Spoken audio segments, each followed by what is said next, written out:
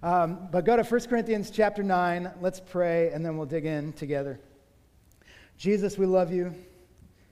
We need your help to set the course of our lives. And I pray that at a time like today, and a moment like this, you would do great work in us.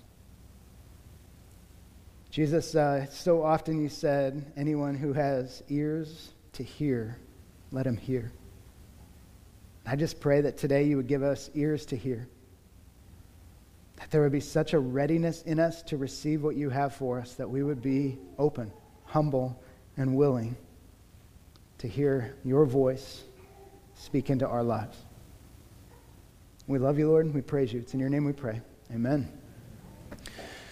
All right, every once in a while, when we're going through a book of the Bible, we're in 1 Corinthians now, we've been there for a few months, we sort of run into one of these stretches that reminds us that the Bible was not written exactly as many of us read it. We have 66 books compiled. This was written over a couple thousand years by many different authors, and even the format that it was written in. Mine has chapters and verses in it. Yours probably does too. That's not the nature of how these authors wrote. When Paul wrote this, it was a letter to a specific church in a city called Corinth. And he wrote to people that he knew personally. He had planted this church and built relationships with many of these people. And they had asked him some questions, and he was responding. And we have this, what's basically private correspondence that the Holy Spirit authored alongside Paul. And this is what we believe about the Scriptures, is that they're not written by human hands, but that the Holy Spirit authored the Scriptures. That when we read the Bible, it's more than simply good ideas for maybe how to live your life if you're looking for something. But this is the Word of God given to us to shape us, to teach us, to correct us, to rebuke us. It's given to us specifically for the purpose of setting our course towards life in Jesus. And so you have this dynamic relationship, a human author that wrote a letter to people that he knows, yet the Holy Spirit inspired it and has preserved it for all people for all time to understand its nature as something beyond just a letter full of good ideas. And so we have this, and as you start to see this, you realize that, okay, chapter 8 and chapter 9 and chapter 10 and chapter 11, in our minds, those are like period, stop, next idea, period, stop, next idea, period, stop, next idea. That's not how Paul wrote these letters. This was him giving insight into his ideas of what needs to take shape in their lives. The reason I bring this up is Paul's into a theme now. Chapter 8 through chapter 13, and even a little bit beyond that, Paul's into a theme trying to help this Corinthian church understand the idea of maturity in Christ. When you think about maturity, there are a couple of texts in the Scriptures that give us an idea of how the Bible correlates maturing faith with even the physical life, the way that we grow as human beings. There are Bibles that talk about, or sections in the Bible that talk about us being spiritual infants, like needing milk to drink, that there's this sense of the very early days of understanding the gospel and letting it set into our lives. And how we grow to maturity. Paul even has a stated destination of what he's trying to accomplish in the lives of all believers in Ephesians chapter 4, which we'll read in just a second. But that idea is that we're designed to grow. Just like a human being, if you hit peak maturity at 22 years old, when you're 45 and still acting like a 22-year-old, there's something kind of wrong there. You need to keep growing. And we continue to grow and develop. And we become people that start to learn the nature of wisdom and humanity, even into our 60s and 70s. We look back on our 20s, 30s, and 40s and think, man, I knew nothing. And there's this sense of, as we go, we continue to grow and develop and understand. And Paul applies that spiritually and gives us this sense of trajectory. And nobody's a finished product. That we're all growing to maturity. And Paul's efforts with the Corinthians are to help them see really that there's much more maturing that needs to take place in their lives. In Ephesians chapter 4, it'll be up here on the screen. You don't need to turn there, but there's a passage where Paul gives essentially his objective for every church and every follower of Jesus. He says this in Ephesians 4:11 through 15. And he gave the apostles, the prophets, the evangelists, the shepherds, and teachers to equip the saints. Now, who are the saints? Yeah, we are. Good. It's every follower of Jesus. So if you grew up in a Catholic context and you think of a saint as somebody that's like an above and beyond Christian, that's not the biblical understanding of saints. That's not what Paul's referencing here. When Jesus' death applies to you, you're called holy and blameless. That's where that word saint comes from, is the word holy. So anybody that Jesus died for is considered a saint according to the Scriptures. So the job of the church, the gifts of the church, are to equip the saints, all followers of Jesus, for the work of ministry, to go out and to carry the name of Jesus. He continues. He says, for building up the body of Christ until we all attain to the unity of the faith and of the knowledge of the Son of God, to mature manhood or personhood, to the measure of the stature of the fullness of Christ. Anybody arrived at that yet? No. So we all have distance to go still. There's maturing that is left. And then he kind of gives the contrast, so that we may no longer be children, tossed to and fro by the waves and carried about by every wind of doctrine, by human cunning, by craftiness and deceitful schemes. So Paul's definition of maturity is somebody that can handle the ideas of the world, that the things that come flying at us don't rattle our faith. There's a sense of foundation in us that we know the truth of the gospel, even as the world tries to point us a different direction. We understand who Jesus is and who we are in Christ. Rather, speaking the truth in love, we are to grow up in every way into him who is the head, into Christ. Paul's vision for maturity in the church is that every follower of Jesus would look increasingly like Jesus over the course of their lives. The Corinthians had started to grow in their knowledge, and Paul had to address that knowledge was not the pinnacle of Christian maturity. That the more they knew, the danger of knowledge without understanding love and maturing beyond knowledge is that it starts to become arrogant and can actually do serious damage to the church.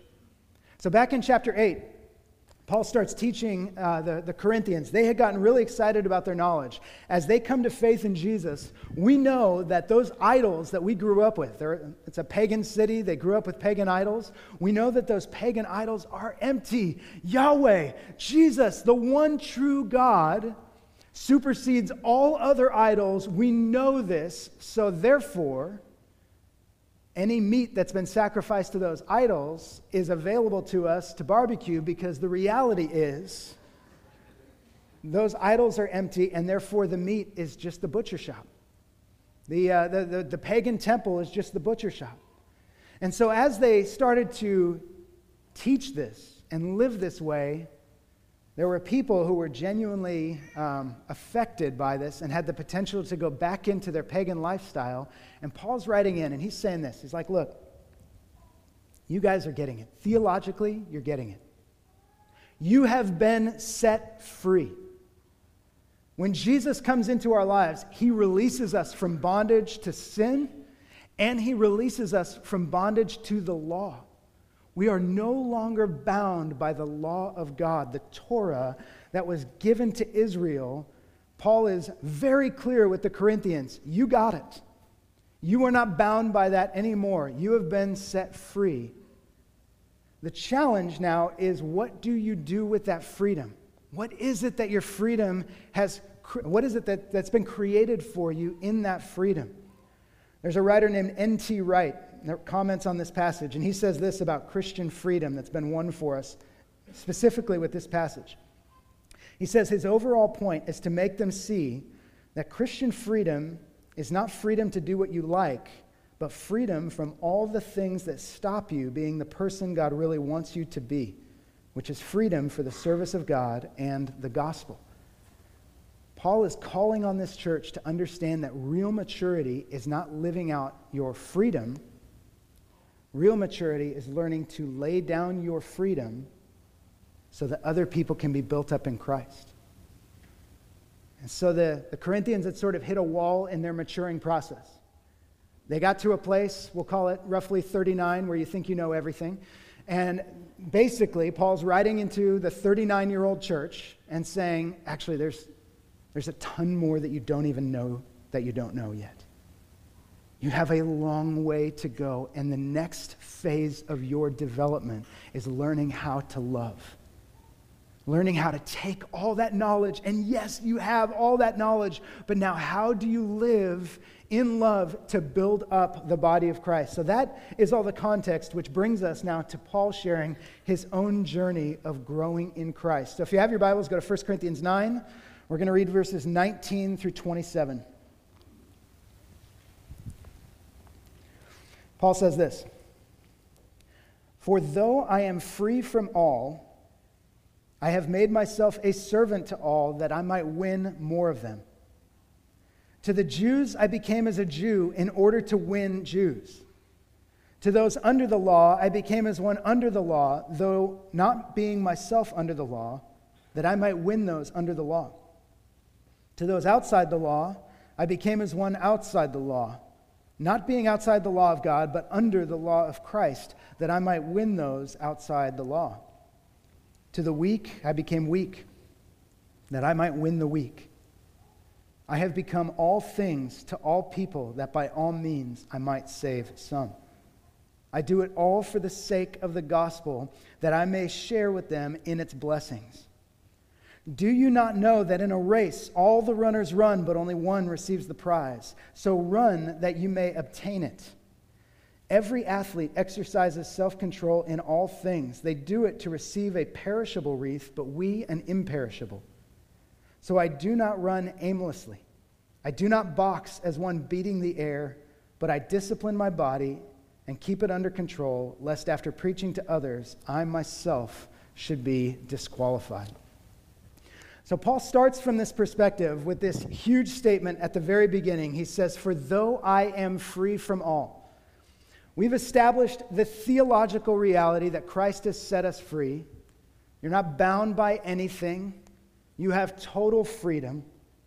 And that is important for you to understand. That's part of your maturing process. It's part of my maturing process, that as we grow in our understanding of the gospel, we receive this identity that Jesus, in his finished work on the cross, did all that needed to be done, so that every single one of us that puts our faith in Jesus understands that now there's nothing more that I can do to earn more salvation from Jesus.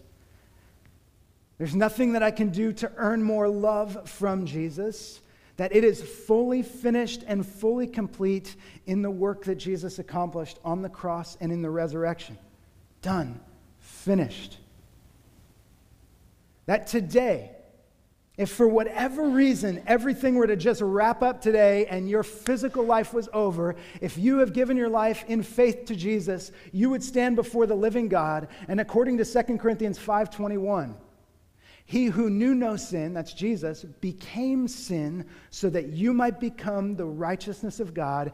Every single one of you that's a follower of Jesus, when you stand before the living God, he sees the righteousness of Christ. He doesn't see your brokenness. He sees Christ in you. That is the vista that God has towards each one of you. And there's power in that. There's freedom in that. There's joy in that. You can walk through life right now saying, I am a child of God. And today, if I were to stand before him, there's no further burning off of my sins. There's no further development or discipleship that needs to take place. Done, finished, from infancy to adulthood in the spiritual spectrum, you are holy and blameless before the living God. That is how complete the finished work of Jesus is. So now, the question is, if that's true, why is it that when you say yes to Jesus, you are not instantly sucked up into heaven and this life is done? Why is it that today, if you could stand before the living God and he would call you holy and blameless, what is the point of continuing on in this physical life? Why would we stay here? What is our purpose? What are we here for? Because Paul even said, he said, for me to live is Christ, to die is gain. He called it gain. When he dies, he sees that as a great thing. I get to go and be in the presence of the Lord. I get to be washed in his presence every moment of every day. I would be overwhelmed by the fullness of Christ in me and me in his presence. It's beautiful. Can't wait. To die is gain. So what's the point? And for us, we've been given this sense of Jesus has a purpose for us still being here. In spite of the difficulties of this life, the pains that many of us experience, the relational fracturing that happens, the suffocating debt that many of us experience, the difficulty physically that we run into, over and over and over, we find ourselves hitting the walls of human existence and feeling that sense of, Lord, why do you have me here? What is it that I am here for? And it boils down to this reality. Paul says, for though I am free from all, I have made myself a servant to all, that I might win more of them. So Jesus has declared a strategy for reaching the world. And it's not that once a year Jesus is going to show up, say, hey, everybody, I am the creator of the universe. I'm here. I'm good. Follow me. I'll see you next year. And he makes that an annual pilgrimage to just reveal himself to humanity. And we're all like, okay. There are some of you that were thinking, Jesus, that would be very helpful if you would just show up once a year and remind me that you are real and you are good and I should follow you. But Jesus has declared that the exclusive way that he wants to make his presence known is through each and every one of us. He wants to infuse this world with the light of salvation by sending you and me, his people, out into a dark and broken and hurting world with grace and peace and kindness and goodness. That's it. That is the exclusive path that God has chosen to make his presence known, is through the body of Christ.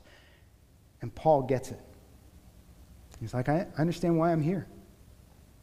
For me, to live is Christ. That is the only reason that I'm still here. To die is gain. That's going to be a beautiful thing. He says, though I am free from all, I'm not bound to anybody, I have made myself a servant to all, that I might win some. Does Jesus make us a slave as we come to faith in him? The answer to that is no. And Paul would say no. Jesus didn't make me a slave. But when I understood my purpose, that I'm here for the purpose of leading people to Jesus, I made myself a slave. Okay, what do I need to do? Jesus, what do you want to do through me, with me, in the world around me? How can I help make your purpose a reality in this world? If that's the only reason that I'm still here as your child, if that's what you've left me here to do, I am yours. I want all of it. He's going to say later, so that I can share in their blessings. I want to experience the joy and the power of more people finding their way back to you. If this is why I'm still here, I want all of the experience of being here. I want it all. So he says, for though I am free from all, I've made myself a servant to all, that I might win more of them. Now he gets a little practical with how he approaches this. He says this, 4 groups. To the Jews, I became as a Jew in order to win Jews. To those under the law, I became as one under the law, though not being myself under the law, that I might win those under the law. Those categories are very similar, to be a Jew and one under the law, but being under the law would expand to include any God-fearing Gentiles or any converts from into Judaism that were Gentiles. So it's kind of a broader category. So Jews, those under the law. To those outside the law, I became as one outside the law, that I might win those outside the law. And to the weak, I became weak, that I might win the weak. So Paul is getting very controversial here when he says, to the Jews, I became a Jew. Can anybody tell me why that would be controversial? Because Paul is a Jew. So he makes a really weird statement. To the Jews, I became a Jew so that I might win the Jews, is for Paul to basically say, look, I know and you know that Christ has set me free from being a Jew. That's not my identity anymore. It's not wrong for Paul to say that he's Jewish. He does many times. He talks about how he was circumcised on the 8th day, how he was trained up under Gamaliel, he was brought up as a Pharisee. He was absolutely a Jew to the nth degree. He loved his Jewish story, but he talks about it in a way that Christ has set him free from that as being his identity marker. And so now he actually re-enters Judaism in order to win the Jews. Now, what does that mean? Paul is approaching this through a certain lens of saying, I didn't want to put unnecessary obstacles in the way of somebody coming to faith in Jesus. So for a Jew, there is a life, a certain way to live that goes with being a Jew. It's written out in the Torah. It's like your food laws and the different cleanliness laws. There are certain things that need to be done to carry that out. And so Paul, having been set free from his Judaism, is not going to walk into a synagogue carrying a ham sandwich. That's not kosher and doesn't belong in a synagogue. He's not going to walk into a synagogue carrying a ham sandwich and say, guys, I'm free. You want to hear about Jesus? Because the people that are in there are not going to be able to see past the fact that a Jew is violating the law in their place of worship. They wouldn't even be able to hear a word that he's going to say. So for Paul, he realizes, okay, if I'm going to go and minister to Jewish people, I can't be on the front foot with, hey, everybody, check out all the freedom that Christ gave. You don't have to be a Jew anymore. Because for Jewish people, there's something very important to them about their story of faith. So Paul's looking at it saying, okay, I'm going to enter into your situation and I'm going to show you the truth of Jesus. To those outside the law, same thing on the other side. Let's say Paul is walking out his Jewish faith, which honestly many early Christians continued to walk in their Jewish story. They would go to synagogue on the Sabbath. They would spend time ministering to each other through the festivals and the feasts. They walked down that path many, many times. So if Paul's going into the Gentiles, and he's trying to minister them, and he's saying, first you need to become Jewish, and then you need to follow Jesus, which some Christians were saying that. Imagine going into a city filled mostly with Gentiles and saying, all right, everybody, I'd like to tell you the good news, but first, circumcision. You're not going to get a lot of people raising their hands. It just isn't going to sound appealing and creates an unnecessary roadblock to the gospel. And so Paul's saying, I'm not in this to put roadblocks in the way of people experiencing Jesus. So Christ's freedom has opened the door for me to go into these different environments and to bring God's grace and his kindness into those places. When he says, to the weak I became weak, we talked about this a few weeks ago, but maybe you weren't with us. This idea of being weak is not physically frail or even emotionally frail. It's not even dealing with a weak morality, like somebody that's very prone to sinful behavior. We talked about it specifically being somebody whose faith is very tender. We use the parable of the soils that Jesus teaches in Matthew 13. Some of the seed fell on the well-worn path, a hard heart, and the enemy comes and plucks that seed away. Some of the seed fell on rocky soil, and the roots couldn't take. They couldn't go deep, and so when the sun came, it scorched it. And because there was no root, that faith just lasted a very short time, a month, a year, 3 years. We've seen people who very quickly have gotten excited about Jesus, but it just doesn't last very long, and it doesn't stand the test of any kind of time. And that third soil was the seed that takes, but then along with the fruitfulness, you see the weeds growing. And Jesus said, these are the cares of life. I love Jesus, but I really love my kids, and my job is to take care of them. I love Jesus, but I really got this career that I've got to get on track. I love Jesus, but my mom is really sick, and I can't really focus on that right now. I've got to take care of her. And these things that are genuine things in life have the ability to suppress the gospel taking root in our life. And Paul viewed these circumstances through a heart of compassion. To the weak, I became weak. I'm not coming in and saying, hey, listen, you need to understand how free you are and how you can operate. I don't know if any of you have ever struggled with anxiety before, but it can be a huge challenge to be somebody that struggles with anxiety in the church, because there are many passages of Scripture that, if used or abused the wrong way, can really cause somebody with anxiety to fall into despair. So you struggle with sort of internal anxiety, and somebody comes to you and says, Jesus tells you not to worry, so get over it. And you find yourself just like, I don't want this. But you dig yourself into a deeper hole, or that anxiety grows because somebody is telling you that Jesus has expectations of you getting out of that very quickly. And Paul's looking at this and he's saying, I didn't come in just to bulldoze people and just to actually smother them with this message. I came in to lift up, to build up those that are weak, whose faith is tender, who might struggle to let the gospel take root. I want to minister well and effectively. I want to take care of the people that God has entrusted to me. Then he says this, he says, I do it all for the sake of the gospel. I do it all for the sake of the gospel. This basic concept, what Paul's talking about here, is called contextualization. And it's actually become a huge deal over the last couple hundred years of mission work. You have guys like Hudson Taylor that moved to China and started living among the Chinese population and doing mission work.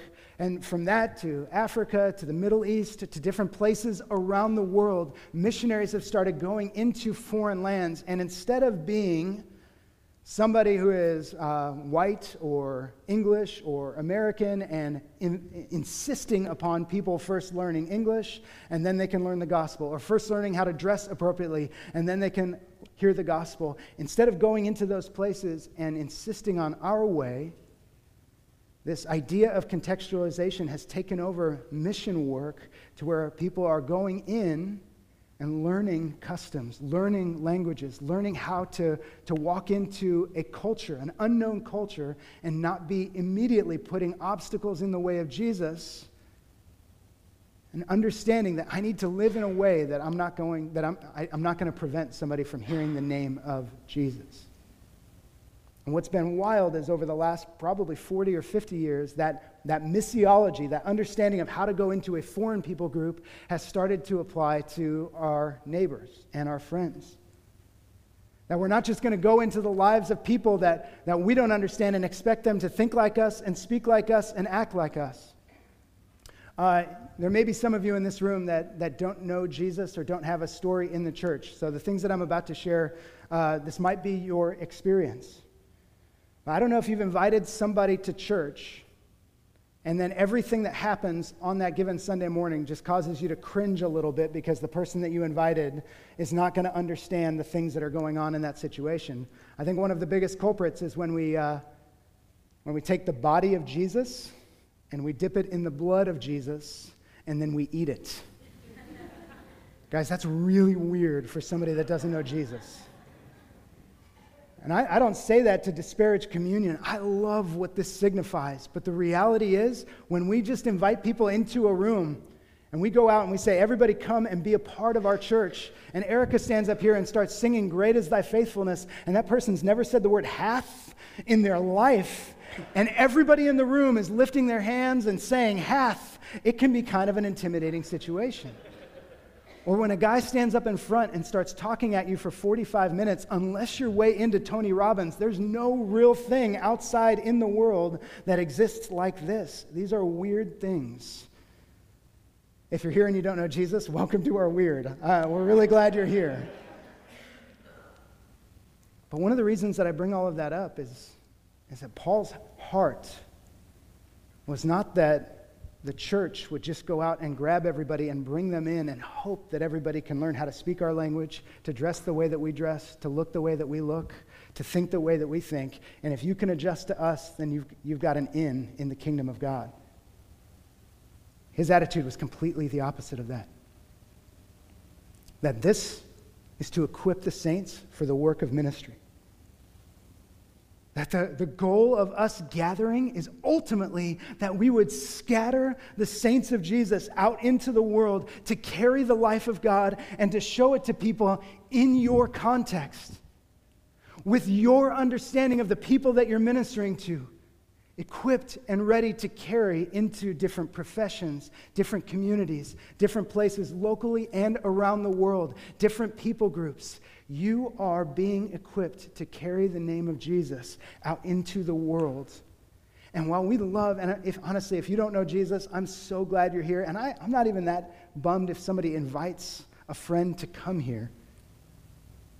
I see what Paul's saying, that if we're going to help people find their way back to God, a huge part of that is us learning how to take that good news of Jesus, that gospel, out into the world where people are, in the language that they speak, the customs that they understand, and not put unnecessary roadblocks in the way of them experiencing Jesus. Because people could come here on any given Sunday and get super weirded out by this and say, I tried that church thing, I tried that Jesus thing, and I don't think it's for me. But when you walk this out in life with them, and you carry Jesus, showing the life that's been changed, the way that you've been completely transformed by the power of the gospel, and just live a faithful life out in the world, you've got a great opportunity to show people the goodness of Jesus, to experience his grace and his peace and his kindness. So Paul kind of finishes that section with that phrase, I do it all for the sake of the gospel, that I may share with them in its blessings. And I think I want to pause for a moment. At some point, if you are a follower of Jesus, you've got to come face to face with this passage and ask the question, is that why I do what I do? Do I do my life for the sake of the gospel? Or do I have a different motive for why I do what I do? Now, I don't know if you separate Paul out, like, well, he's an apostle, he's Paul, he's a missionary, he does his stuff the way that he does. But in chapter 11, verse 1, which feels like a mile away, but is one thought connected to this, he says, be imitators of me as I am of Christ. It is Paul's full expectation that he is training and equipping this Corinthian church to think like he thinks and to live like he lives. This is the way of a follower of Jesus, to do it all for the sake of the gospel. That doesn't mean that everybody is going to become a vocational minister, an evangelist or an apostle or a prophet or a pastor or a teacher, that there's some work that needs to happen in your life to validate you doing it all for the sake of the gospel. That was never Paul's call. But he does invite all people to be ministers of the gospel, because that is growing in maturity in Christ, is that we understand our purpose, our reason for being here.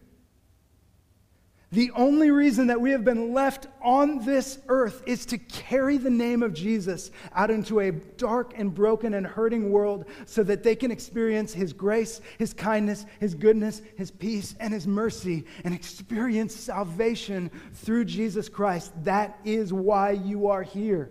To live is Christ. That's why you are here. This is our story.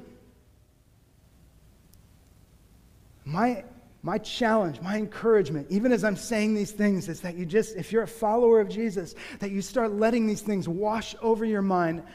What am I doing here? As a cop, what am I doing here? As a teacher, what am I doing here? As a lawyer, what am I doing here? As a mom, what am I doing here? As a single person, what am I doing here? As a college student dreaming about the future, what am I doing here? And one of the things that needs to filter through our lens is, are we doing it all for the sake of the gospel? Now, Paul writes this. He continues on. He says, do you not know that in a race all the runners run, but only one receives the prize? So run that you may obtain it. Every athlete exercises self-control in all things. They do it to receive a perishable wreath, but we an imperishable. So I do not run aimlessly. I do not box as one beating the air, but I discipline my body and keep it under control, lest after preaching to others, I myself should be disqualified. Paul uses a sports metaphor, right? They're biblical. So he's inviting us to understand something. He wants to help us understand this reality, and he's talking to Corinth. They would have had a framework for sports. The Olympics were a huge deal, mostly track and field, wrestling, and boxing. That was kind of the sporting world of the first century in Greco-Roman times. And Paul is inviting them to understand when you see an athlete, you understand how they train and prepare. All right, we're not talking about the Turkey Trot 5K where everybody just goes out to have a good time. In this time, everybody that was an athlete was competing to win. You wouldn't compete unless you were trying to win. And Paul's trying to help them understand a reality as followers of Jesus. And it's a metaphor, so it does have limits. But Paul's saying this: if you're going to enter a race, you don't enter a race to lose. You enter a race to win. And it changes your mentality. It changes how you train and how you prepare. We're not just running aimlessly. We're not just boxing the air. We're actually giving ourselves a sense of focus. There is a target in our lives that we are trying to accomplish. There's a set finish line for every follower of Jesus, and we are all running towards that same finish line. Now, we have different stories. We have different gifting. We have different personalities. We're all coming from different places, and we contribute different things, but we're all running towards the same finish line. Not one of us doesn't share the same purpose here in this life to help carry the name of Jesus out into a dark and broken world. Every one of us carries that exact same purpose.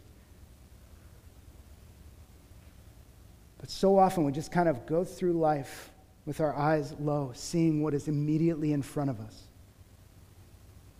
Paul's trying to lift the eyes of the Corinthian church to say, look, we have something that we're running towards. There's a reason that you're here. And if you're not living your life for that purpose, if you are here for your own benefit, just make sure you know that is not maturity in Christ. There is a long way to go. The Corinthians had gotten pretty excited about their maturity. They felt like they had a ton of knowledge. Oh, we know that those idols are empty.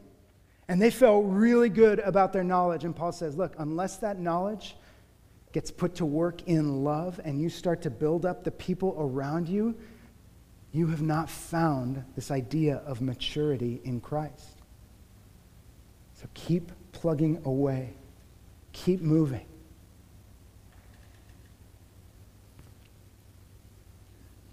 Guys, I want to take a few minutes to talk about the intentionality, and this is kind of where we'll close, that Paul speaks of here. He says, every athlete exercises self-control in all things. They do it to receive a perishable wreath, but we an imperishable. So I do not run aimlessly.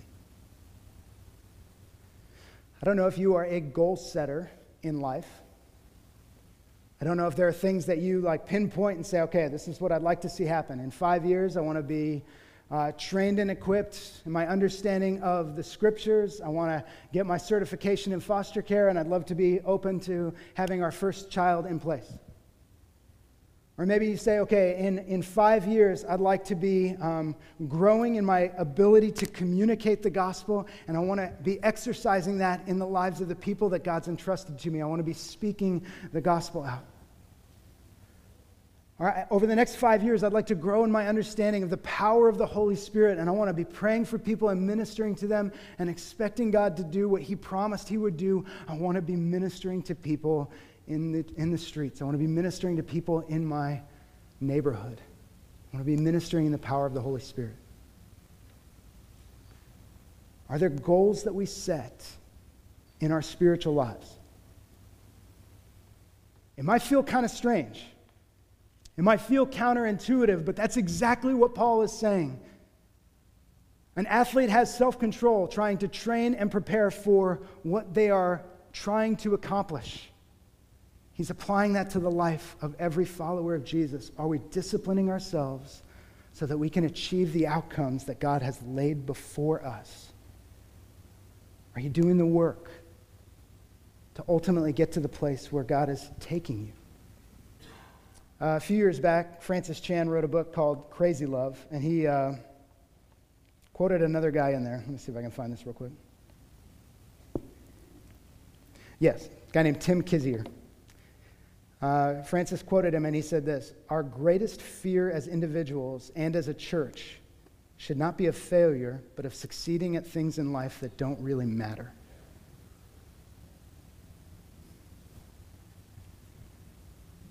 At some point, every single one of us needs to ask the question, like, what am I doing? Is my life all for the sake of the gospel? Or am I running off in directions that are unproductive for the sake of the kingdom of God? Doesn't mean that everybody's going into professional ministry. I know I've said that already, but in your work, in your family, in your relationships, are you running towards Jesus saying, I know my purpose, I know why I'm here, to live as Christ? And that is the filter, that's the lens, that's what I see my life through. To live is Christ, to accomplish His purpose, to carry His name, to show this world the goodness of God. Am I here for that? Because that sentence, just imagine getting to the end of your life and having succeeded at a bunch of stuff that does not matter to God.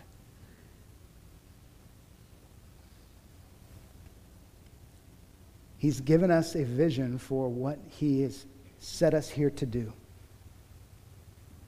So in the context of our lives, there's a stewardship to say, Lord, what is it that you've asked me to do? In this life, with my gifts, with my personality, with my context, how do I carry your name and do the work that you've called me to? Do the work that you've called all of us to in my context. There's not one of us that's exempt from that.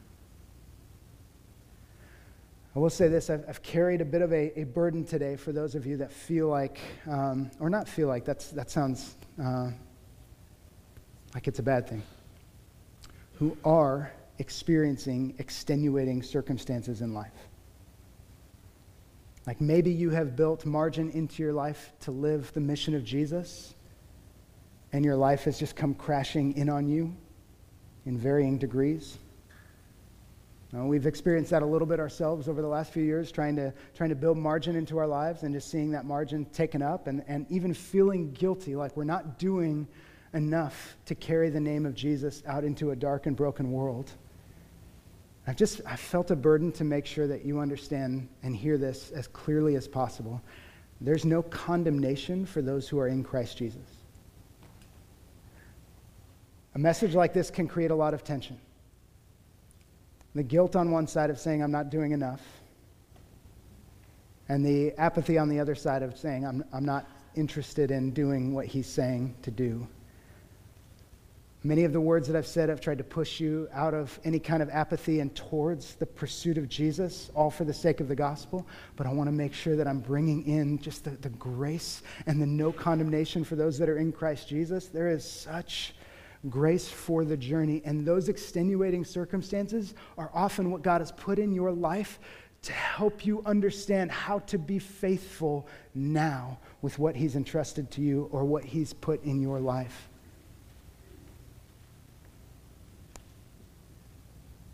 There is a faithfulness that you can walk in today no matter what your circumstances are. But it may be handling the circumstances that have been thrust upon you faithfully in Jesus, carrying His name into the broken relationships that exist in your life, even the recovering from sinful brokenness that you've brought into your own life. You can now walk faithfully with Jesus today in that as a part of this purpose, this mission of bringing the light of Jesus into a broken world. So I don't want you to walk out of here feeling like all those things that Matt said, I dream about doing those things, but Jesus can't use me because I'm a broken and wicked person. That's not the nature of the gospel. In Jesus, I want you to hear this. Regardless of where you are, he has taken people far more broken than you and shown them the beauty and the power of the gospel. And he will continue to take people far more broken than you and show them the beauty and the power of the gospel. And ultimately, what we all get to do is say, okay, each of us are ultimately broken. And Jesus has the power to take us from wherever we are and whatever we are doing and to walk in faithfulness today and tomorrow and the next day and the next. He is building in you a story of faithfulness. And if you feel like you've disqualified yourself, you need to know that the gospel says that you have not. That he's the one that qualifies you for work in his gospel. So today, your story can walk in Jesus and can press forward without his condemnation, though he brings through conviction a desire to repent of our sinfulness and our brokenness. He does not condemn us and say, you are unusable. He qualifies us to work in his ministry. So I wanted to make sure that I brought that up because I know that I get a little bit heavy-handed with these messages sometimes, and I apologize if you felt crushing guilt. Sometimes that happens. But the hope of these things is to move us into this place of saying, Jesus, I am yours. So what does today look like? Jesus, I am yours. What does 2 years from now look like? Jesus, I am yours. How can I walk faithfully towards this goal of helping people find their way back to you? Let me pray for us. Jesus, thank you for giving us your grace. Thank you for giving us the opportunity to rejoice in you.